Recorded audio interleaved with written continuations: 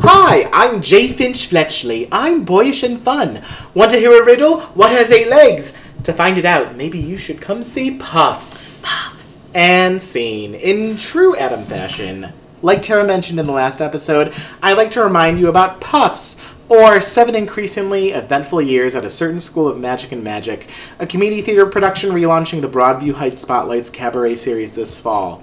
This is the story of the badger-loving, herbology-obsessed group of students that you all know and love. I'll be playing J. Finch Fletchley, as you just heard, as well as a myriad of other zany and lovable characters in this charming show.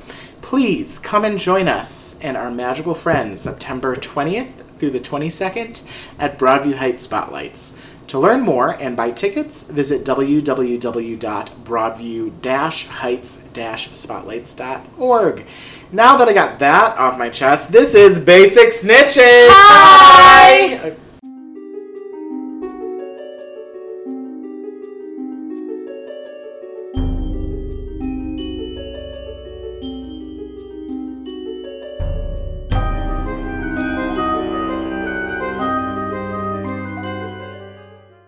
I'm Adam, as I think I may have already said. I'm Tara. And I haven't said anything yet. And you've been listening to us for 16 episodes now, so I'm sure you know that. But that's the closest thing that we have to an introduction, so I guess that's about where we'll win. Hi, we're going to talk about Chapter 16, Through the Trapdoor. I'm glad that you said it, because again, my book was upside down. I was not looking at it. I was unprepared for Okay, that. but first, do you want to hear who won Chapter 15 and who lost Chapter 15? No.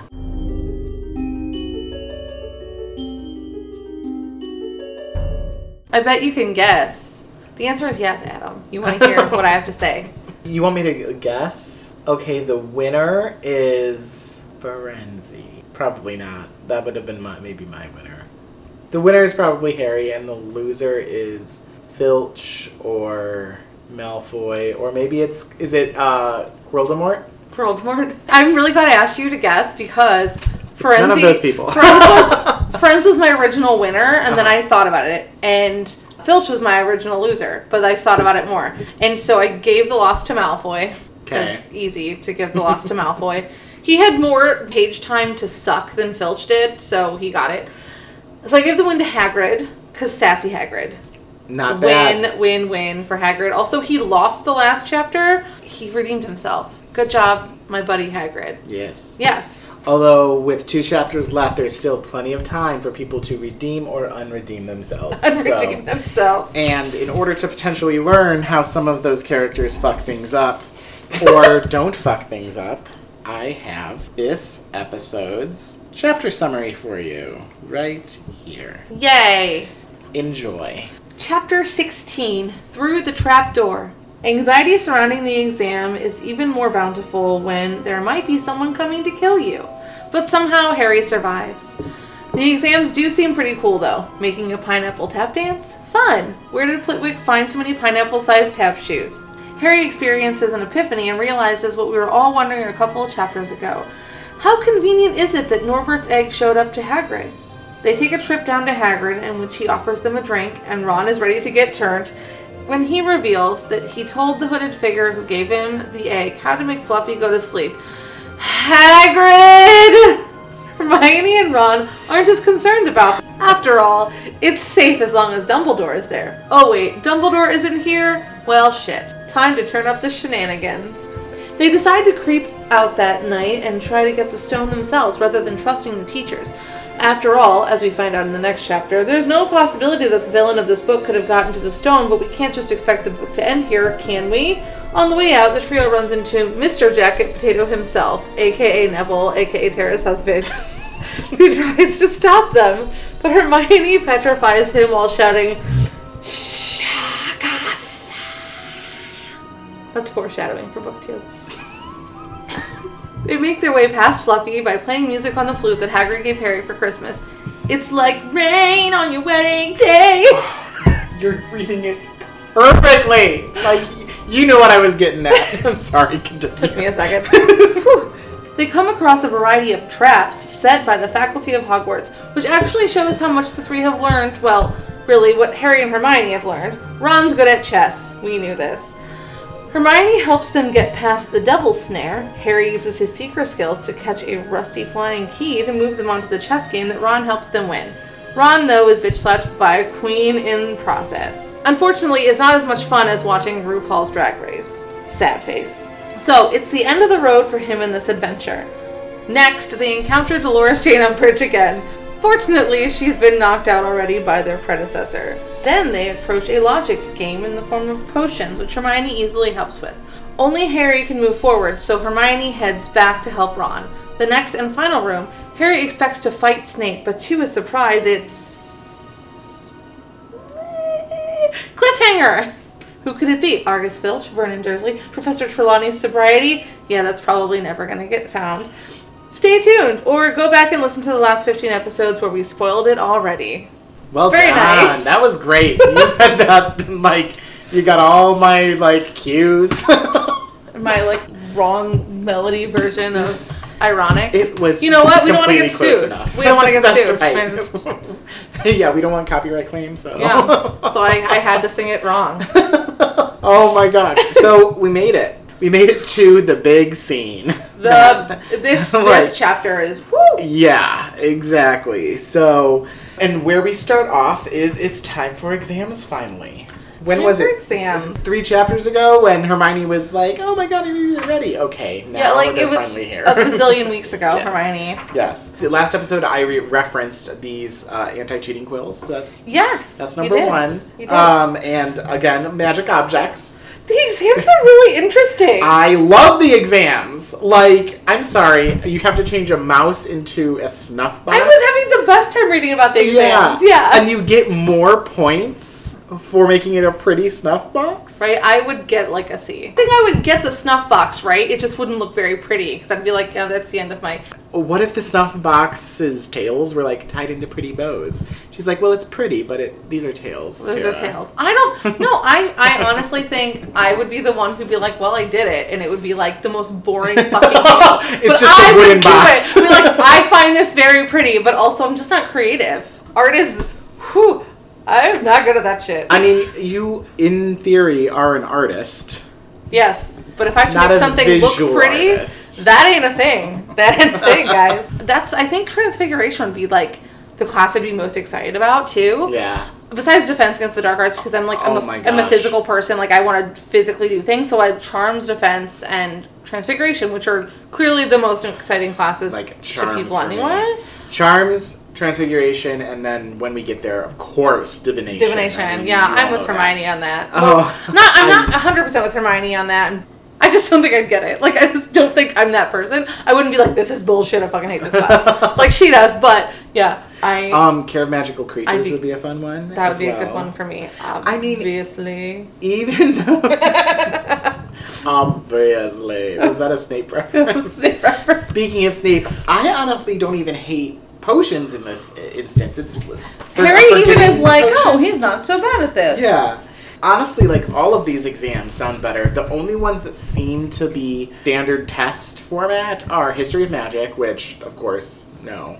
They make a reference to the fact that Charms may have been, because Ron, pokes fun at Hermione that she could go to Flitwick and be like, oh, I'm so nervous that I got question 14B wrong, or something. Yeah, because it even says they had a written exam and then they had practical exams. So I think they had both for both. Defense Against the Dark Arts, that one was probably multiple choice or essay form or something. I can't imagine that they would have to do anything that is hands-on.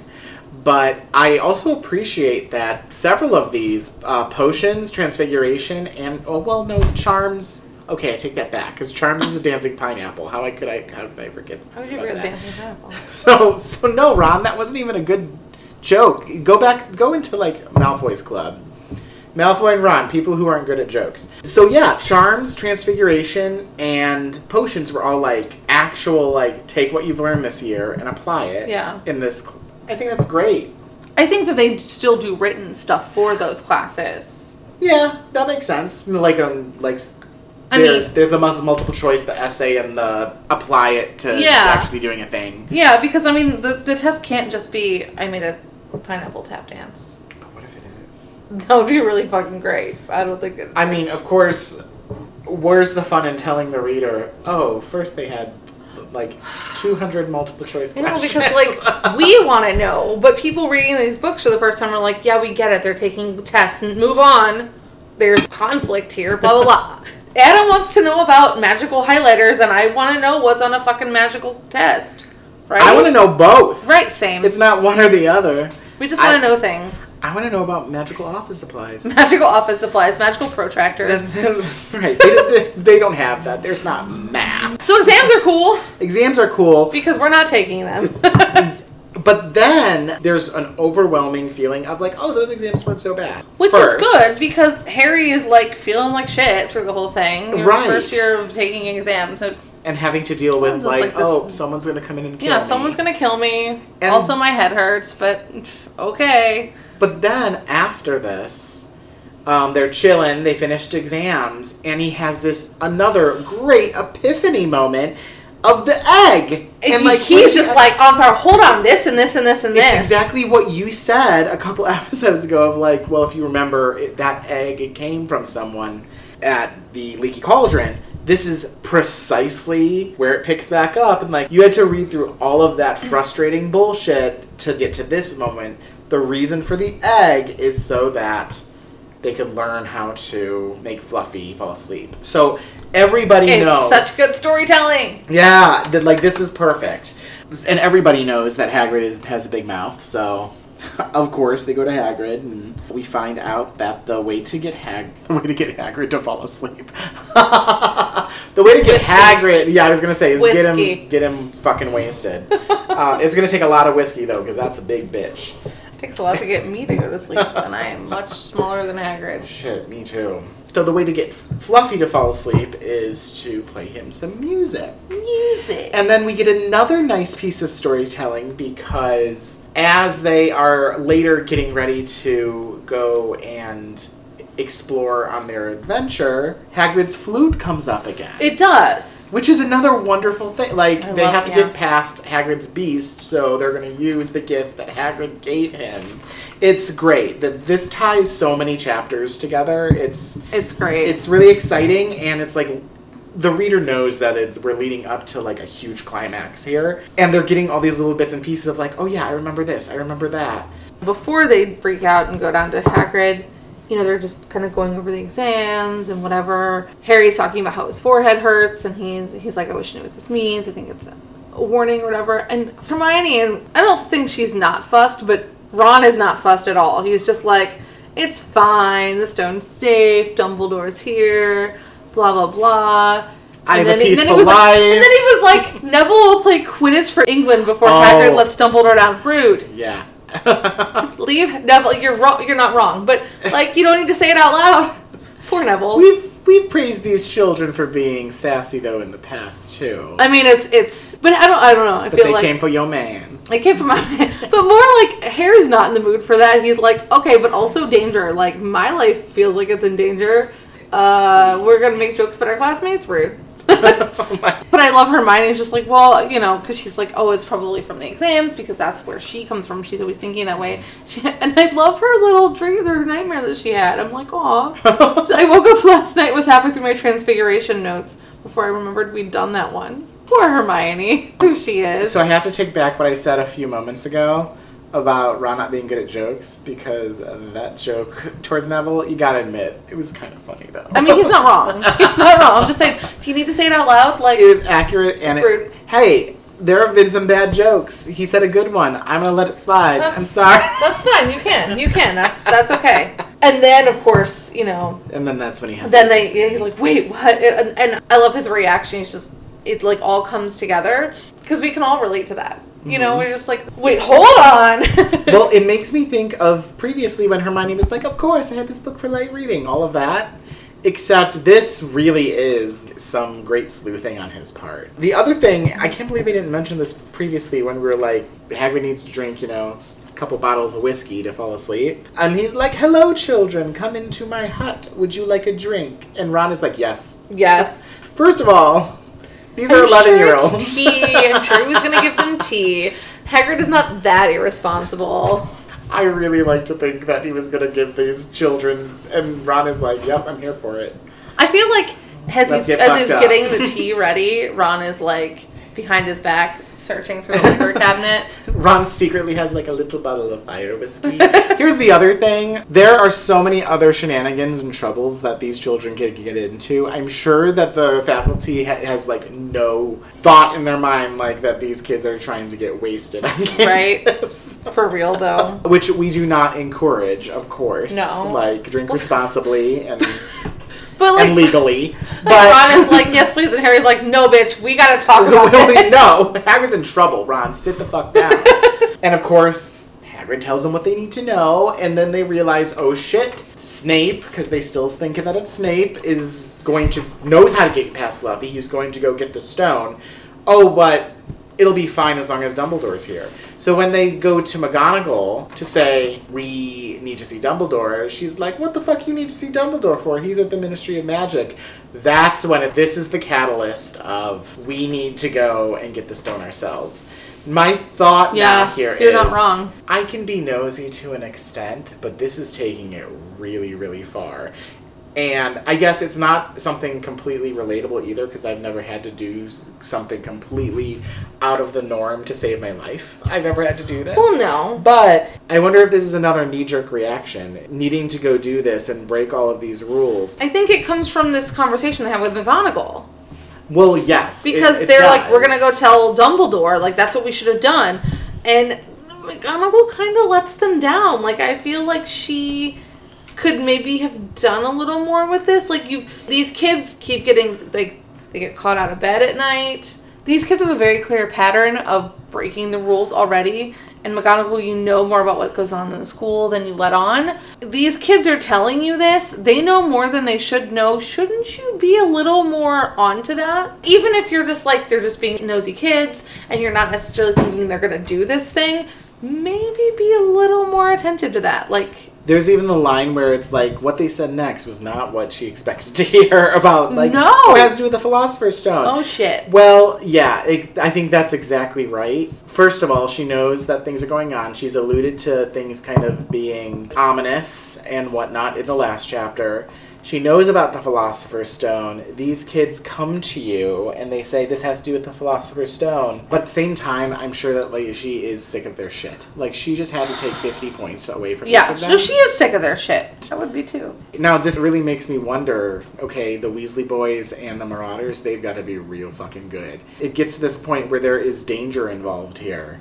And she's just like, no, don't even try looking, going past Fluffy, all of that shit. Well, yeah, I mean, that I understand her being like, I can assure you it's safe, blah, blah, blah. Like, I believe that she believes that it's safe, but also these fucking kids, look at what they've been doing all year. I had mentioned this in my summary, of course. What we are about to walk through here in a couple minutes is they get through every single one of those safe holds. And they're 11. Yes, like these are things that they have already learned. The one thing that is smart enough is what is then covered in the next chapter. Before we get into some of that, though, where we explore underneath the castle, I do also want to point out, to Harry's point, and this is where you can really see, like, it's not just them trying to cause trouble or anything. Like, he's truly, like, scared for his life here. Again, he's at 11, and he isn't trusting the authority figures here. This long thing, Hermione says, you can't, after what McGonagall and Snape have said, you'll be expelled.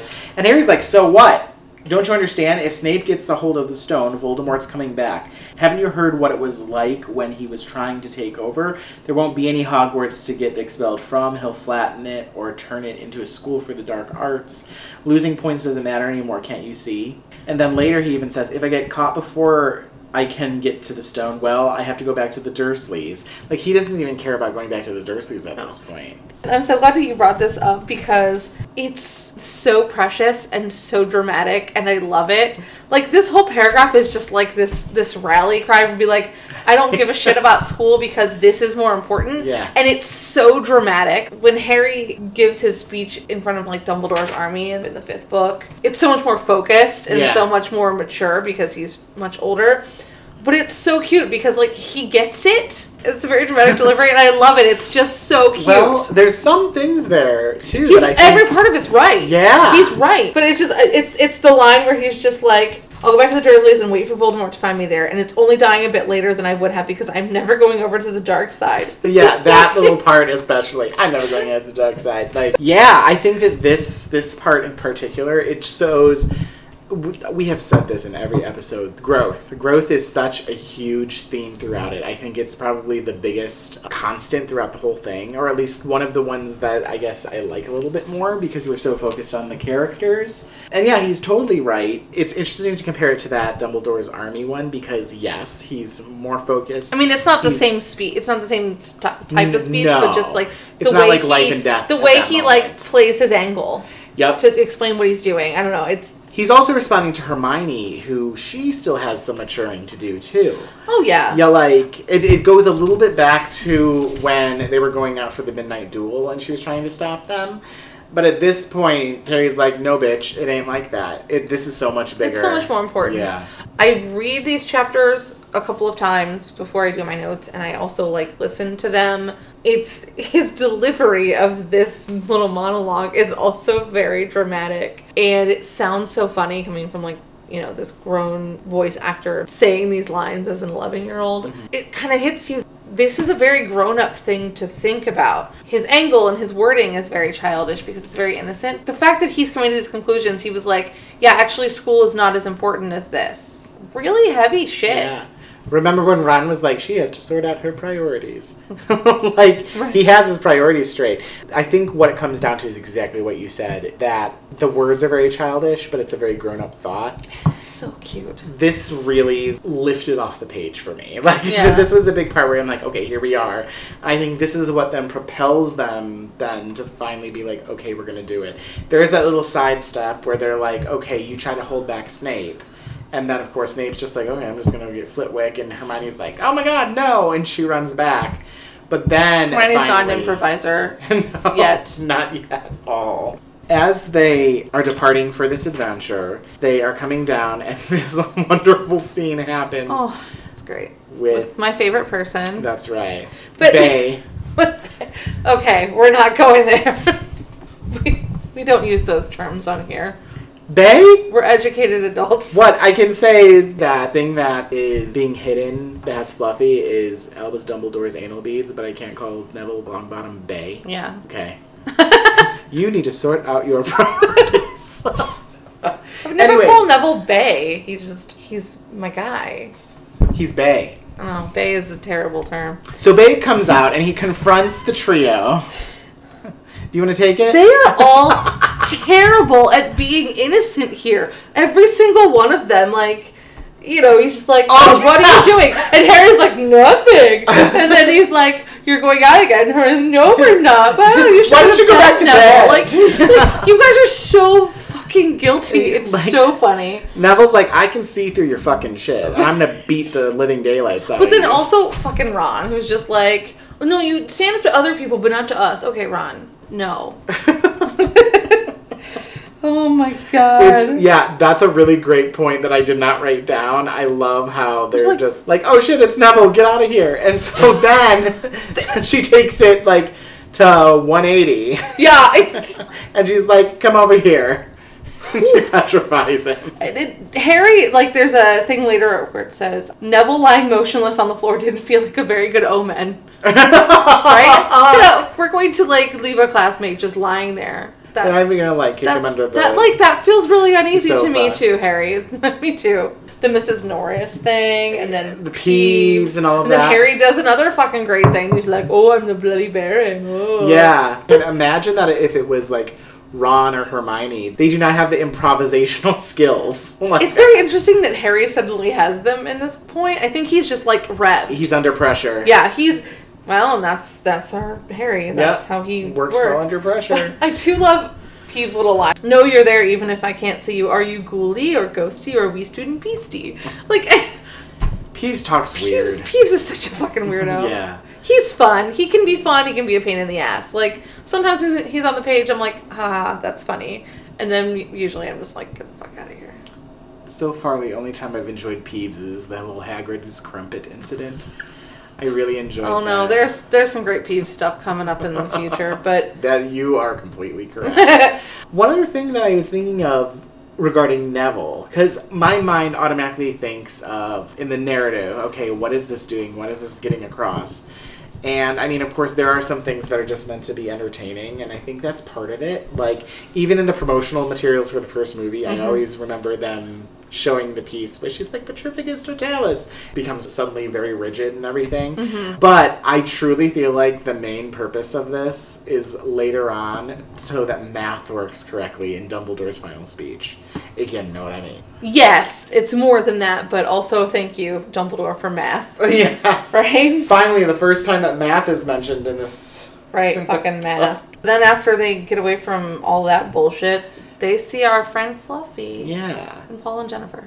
And that's right. They see the harp there and bypass Fluffy by playing the flute. Harry tries one more time to get them to go back, just to do it on his own. Yeah. Don't be stupid, said Ron. Well, true, Ron, because as we then learn, each of these tasks is like so well suited for each of them. They need to be together. Yeah. They could not have all gotten to the end without having all three of them. Yeah. So, of course, Fluffy was a joint effort. That's the one that they actually knew about.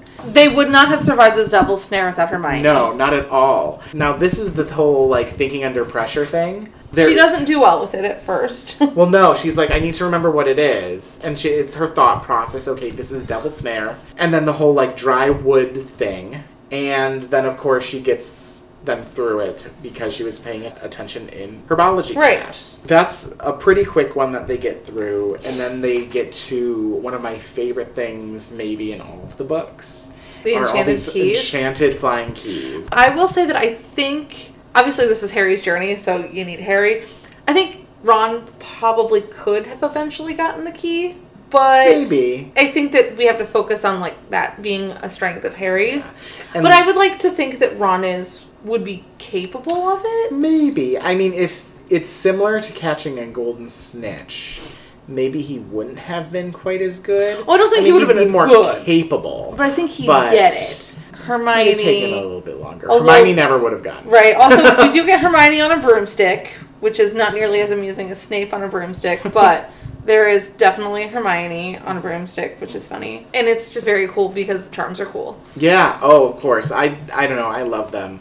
I think just flying keys is like a cute element of the Harry Potter universe. Oh, yeah. I mean, it reminds me of like floating candles and some of the other things. Like, even if you go on Pinterest and search like Harry Potter party, one of them is finding all these old keys and putting colors on them, you know? Yeah. Now, one thing that I do really like is them constantly bringing up the reminder, like, somebody has been through here before.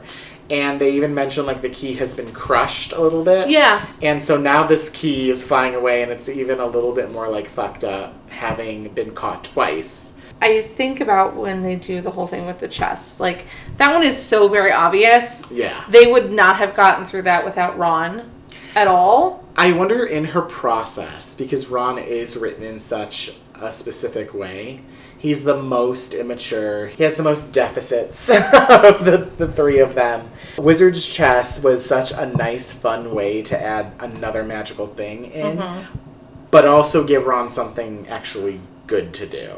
Yeah, I mean, here's the Wizard's Chess thing is just very cool. Yeah. I love that it, like, symbolizes the intellect of strategy and stuff. Yep. Which, unfortunately, we don't really get a whole lot from Ron after this. No. That gets to show his strategic efforts, but I think it's more because, like you said before, he's very specific.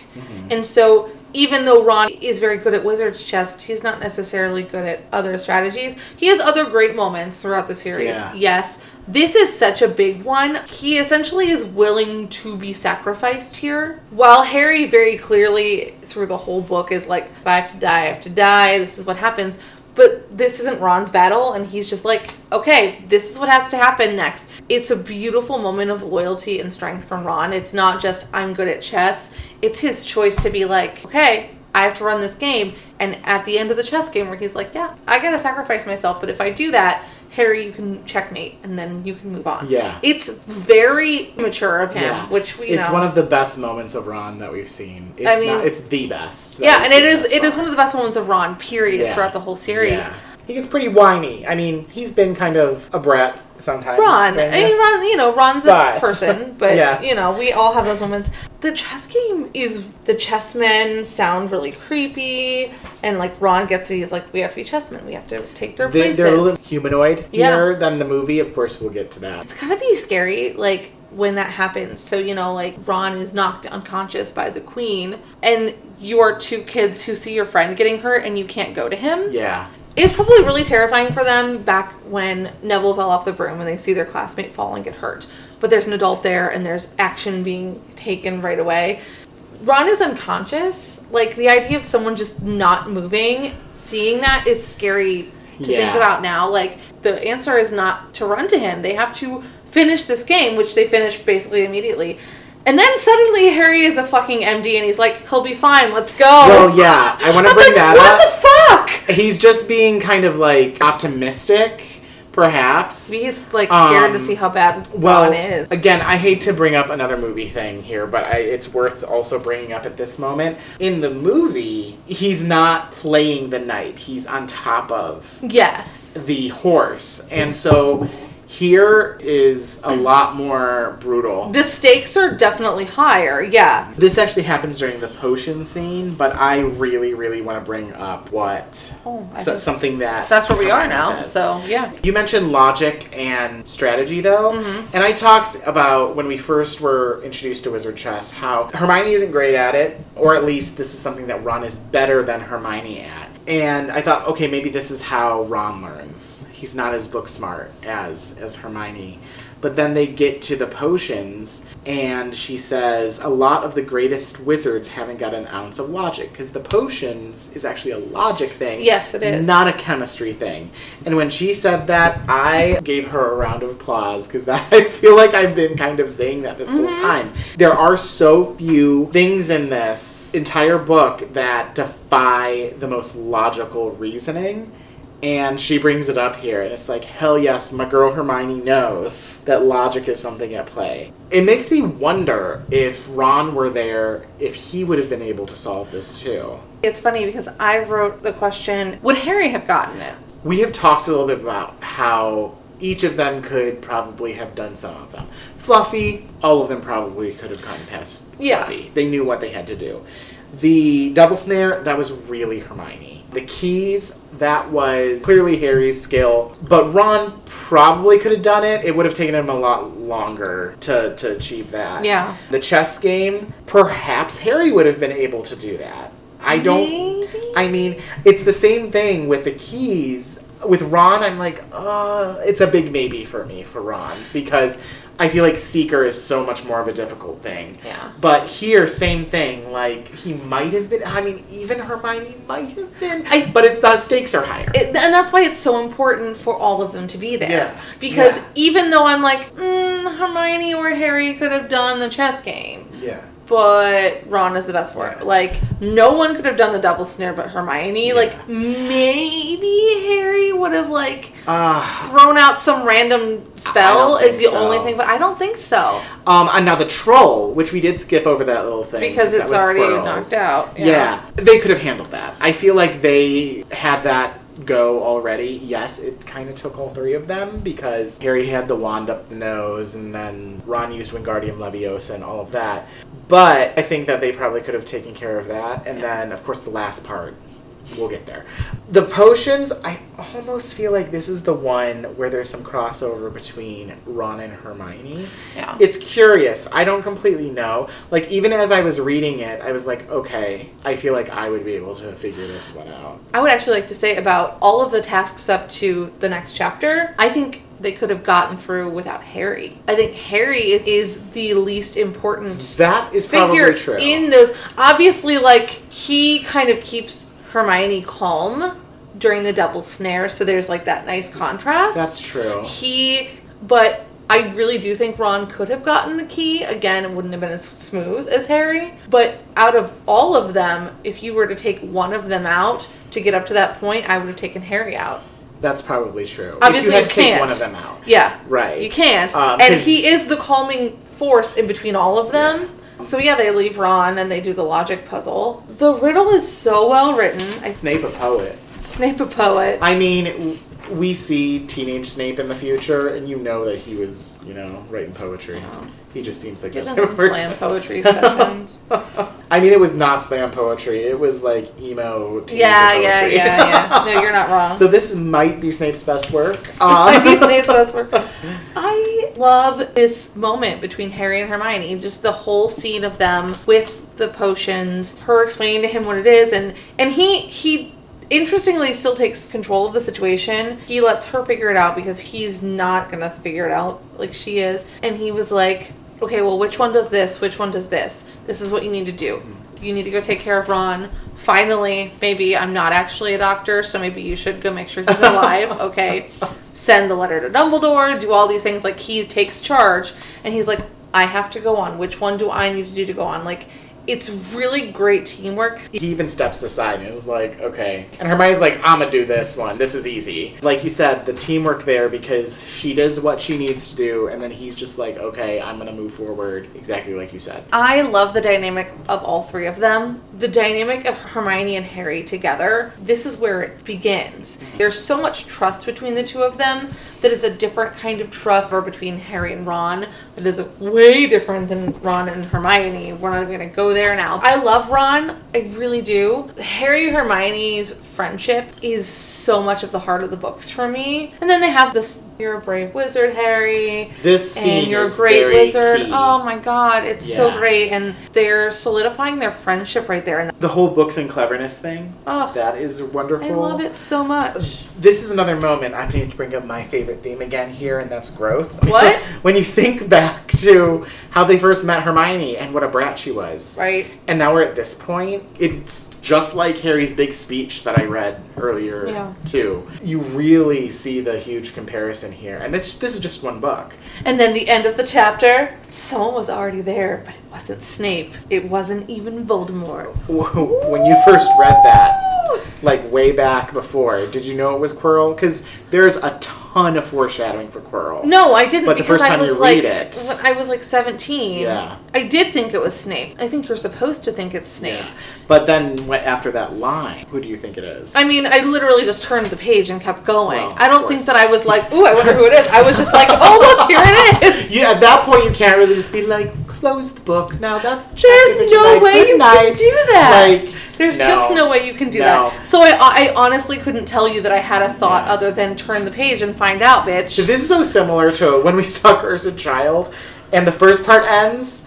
Like, you gotta see it after that, because it's that good of a cliffhanger. So, Cliffhangers are great. yes. Before we move on to the movie, I just have one fun question for you. Yeah. We actually mentioned something like this before, but we see the four head of houses, Quirrell and Hagrid, provide the safe holds to protecting the stone, and Dumbledore, of course. The obstacles, yeah. These are really the main 7 staff members that you meet in this book. One could argue, there's, of course, Filch. Filch ain't gonna provide anything. Chains and ropes. Yeah. And torture devices. Exactly. But he can't enchant them to No, he go just after gonna the stand there person. and be like, all right, time to torture you bitches.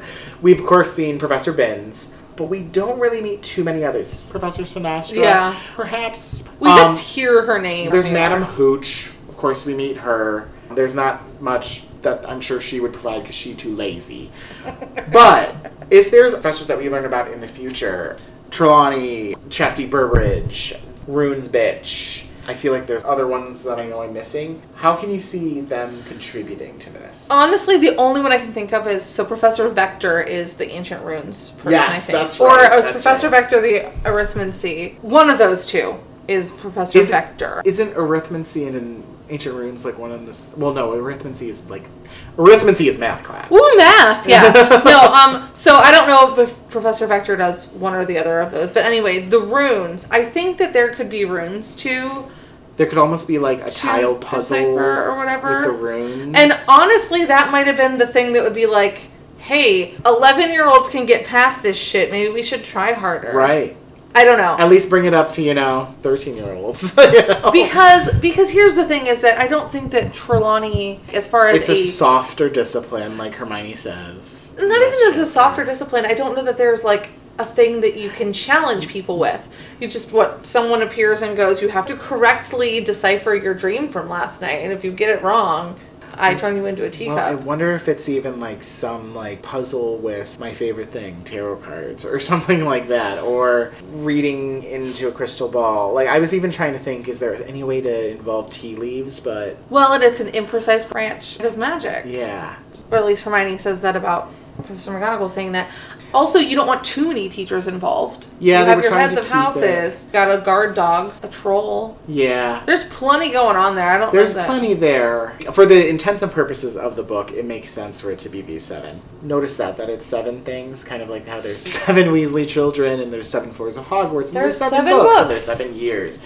And there's 7 other things that we haven't been able to mention yet, but we'll be able to start mentioning them in the next book. So 7 is obviously an important number too. I think that's very smart. I just wonder, like, what else could there be? I still stand by what I said earlier. I think it's dumb for a Quirrell to have used a troll at all. But this is another nice callback to that. Also, there are 7 bottles of potions. There's 7 bottles of potions. Yeah, see? I had to check that. I was like, I'm going to say that and then be wrong. There are a lot of 7s in these books. There ain't nothing that Mug Studies is going to be able to do. Like, what are they going to do? Can you imagine? Plug in a fan. I don't know how a fan works. That's brilliant. Except for, you'd have Harry and Hermione be like, oh yeah, I know how to do this. It's like a computer and you have to put in the right password. Yeah. I mean, some of us muggles have... But I mean, if they set Ron down there, we'd be fucked. I like that it's just plug in a fan. Plug in a fan. I don't know. Does Hogwarts have electricity? No. We've talked about this. We've talked about Wi-Fi, Wizard-Fi, etc. Yeah, just something interesting to think about. Woo! Let's talk about the movie. Okay.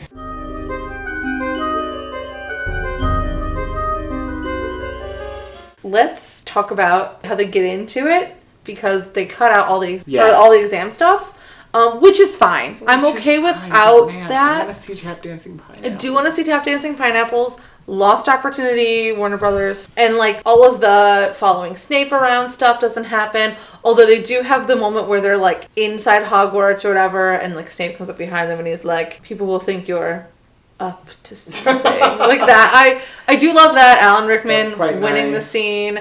But then like Harry has that epiphany and they're like marching across the grounds and he's just like, Hagrid's always wanted a dragon and blah, why didn't I see this before? It's very well done. It's really well done. I think the execution of that is great. I think it's some of Daniel Radcliffe's best acting in the movie overall. Mm-hmm. There's that moment where they're running into McGonagall's office too, right? And there's a ghost just doing whatever in the classroom. I'm like, why is there a ghost? The ghost is like, time for class, and McGonagall's like, no, you dead. That ghost likes education. I don't know. Continued death-long learning. Death-long learning. Yeah. And it cuts out all that extra stuff, but it is streamlined. It's very fast-paced in the movie. As they're getting ready then to go on their adventure, we have Neville. Neville in his cute teddy bear pajamas. He was like, I'll fight you. Now, of course, you can't get inflection out of this text, but I do think that it's a little bit more brave in the book. Oh, yeah. I mean, they build it up more in the book, too. You have you have them kind of talking back to it. They're like, what do we do? What do we do? Yeah. Here,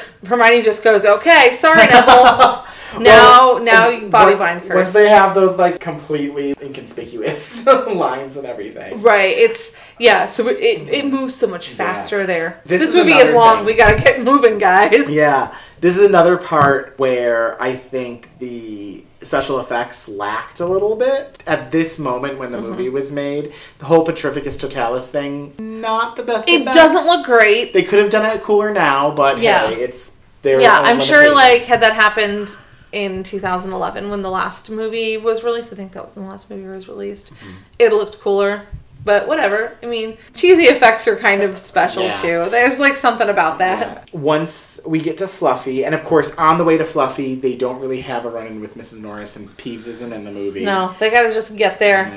but the harp is still enchanted. I love the visual of Fluffy breathing or snoring and the cloak comes off of them. Now that is one... he's asleep. That's one special effect that they did quite well. And then the harp stops and Fluffy wakes up and they're not even looking at Fluffy, and then there's the drool on Ron that's like the size of his head. That's a really hilarious. Cool effect. I like that. I do quite like how they did the whole Fluffy thing in the movie. That is true. Fluffy's great. But the whole bringing back in Hagrid's flute that he made him, I do like that. Yeah. Nice little tie-in, but... Well, and the way it was done in the book where, like, Harry starts to play it, and then Ron's like, oh, Ron and Hermione are trying to figure out who goes first, and then Harry's like, no, I'm going first. Yeah. Here, you play this.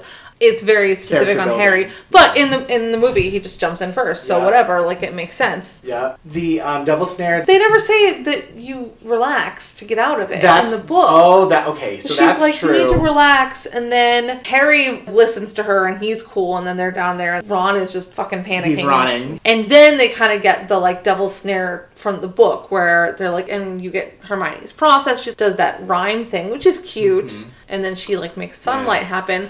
Which is still not necessarily what it is in the book, but it's closer because fire is closer to sunlight, I guess, than relax to get out of the Devil's Snare. Yeah. The other strange thing is at first it's like, oh, we fell on some plants. Good things these plants were here. You're an idiot. It's suffocating you. That's kind of interesting. And then we move on to the keys. And the big difference here is that the keys don't attack him. No, not until he touches Broomstick.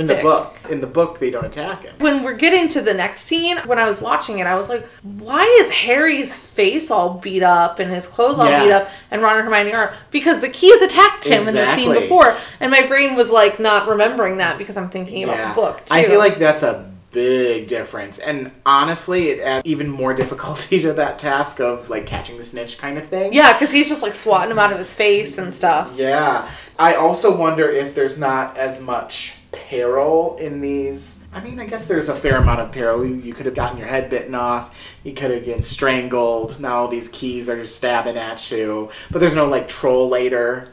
There's not the risk of being poisoned by the... Yeah. That scene is crazy, though. It's very violent. Them just going at him and then closing the door at the right time. Yeah, and then they all, like, stab into the door. Yeah, I'm like, oh. Yeah. Which is another really cool effect. It's, So that is quite different. When we get to the chess game, it's actually more violent in the book, I think. I think it is. However, Harry and Hermione, they take the place of those pieces, but Ron is like, I'm going to get on this horse as the knight. And it actually makes his getting knocked out not as scary. It's not as scary. It's still scary just to see a small child knocked unconscious. And I think I mentioned it earlier, in the book, these characters are way more humanoid. In the movie, it's like they are transfigured to literally be alive. The music under the chess game is so great. The music, the soundtrack of this whole movie is great. So good. But under the chess game, like, if I hear that music, I can see the whole thing, and I can see the queen doing her, like, pivot on the chessboard. Yeah. It's very visualizing music. I think it's really cool. That specific queen in the movie, too, is terrifying. Terrifying! Even though they're not humanoid. I love Ron's motivational speech, because Harry figures out he's going to sacrifice himself, and Hermione's like, no, you can't. And he's like, no. Listen, it can't be me, it can't be you, it's gotta be Harry. You have to go, so I have to do this. And it's just it's like this cute little motivational speech. Oh my gosh. I love him. Yeah. There's so much room in the basement of Hogwarts. Think of just the hidden passageways that we learn about in the third book, and everything that we learn in the second book. And like, Hogwarts got a big basement. There gotta be a lot of shit going on. Think of the Room of Requirement, and like building all of this, they had magic, so why not add all these secrets? It's just a really big basement. The storage is unlimited. So then we bypass the troll and potions. I truly think that not having potions in the movie is a little bit of a loss. It would have been a quick little thing to add. Yeah. I do like the 4 house heads having a task, as well as, of course, Dumbledore. It's a little bit weird, I guess, for Hagrid to have one, but, he's been a main character in this. Quirrells, I don't completely miss, except it does add a little bit of context to the troll scene from before. Yeah. But I think it's more pertinent for Snape's, honestly. And it adds a little bit more foreshadowing towards it not being Snape at the end too, which I really like. Although Quirrell's is there too, so like, what can you say? Both of them contributed. Well, I mean, maybe it's more mysterious than in the movie because neither of those are in there. You know? Yeah, that's true. I don't know, I like it, but we do still get that little last scene, the books and cleverness scene, back in chess. It's very cute. They have the conversation, and like Ron is there, like, and that's everything. We made it through there.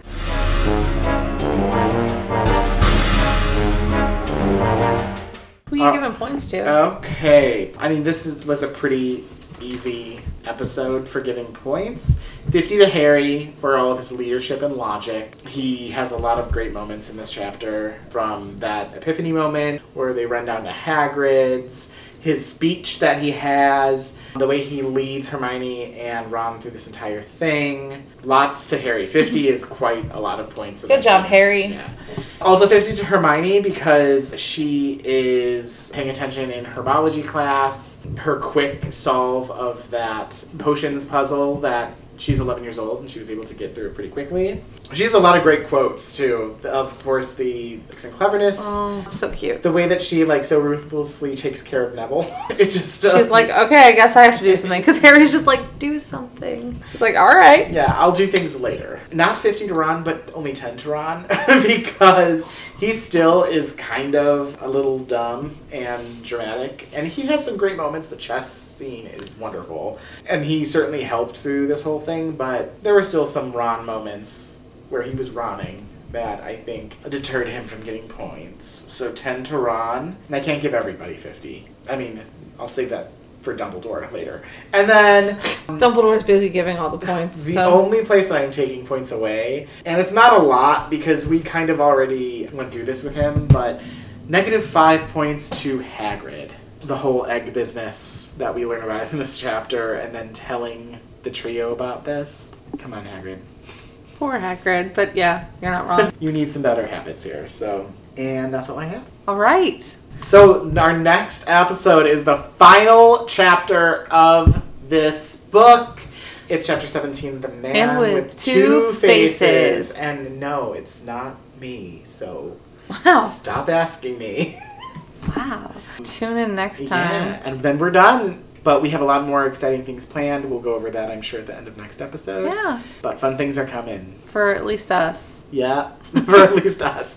Maybe not you. I mean, we're having a good time. We don't know your life, but our lives are pretty great. So, bye. Bye.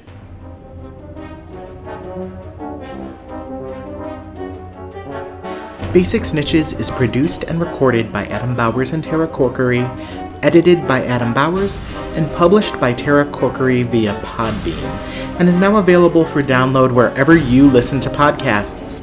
A special thanks to all of you for taking the time to download and listen to our podcast, and we hope you enjoyed us.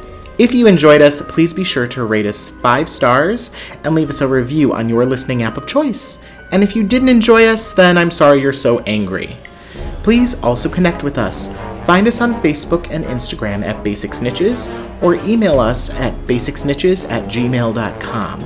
We're excited to get more messages from our fans and want to hear your perspectives and answers to questions we ask in the podcast.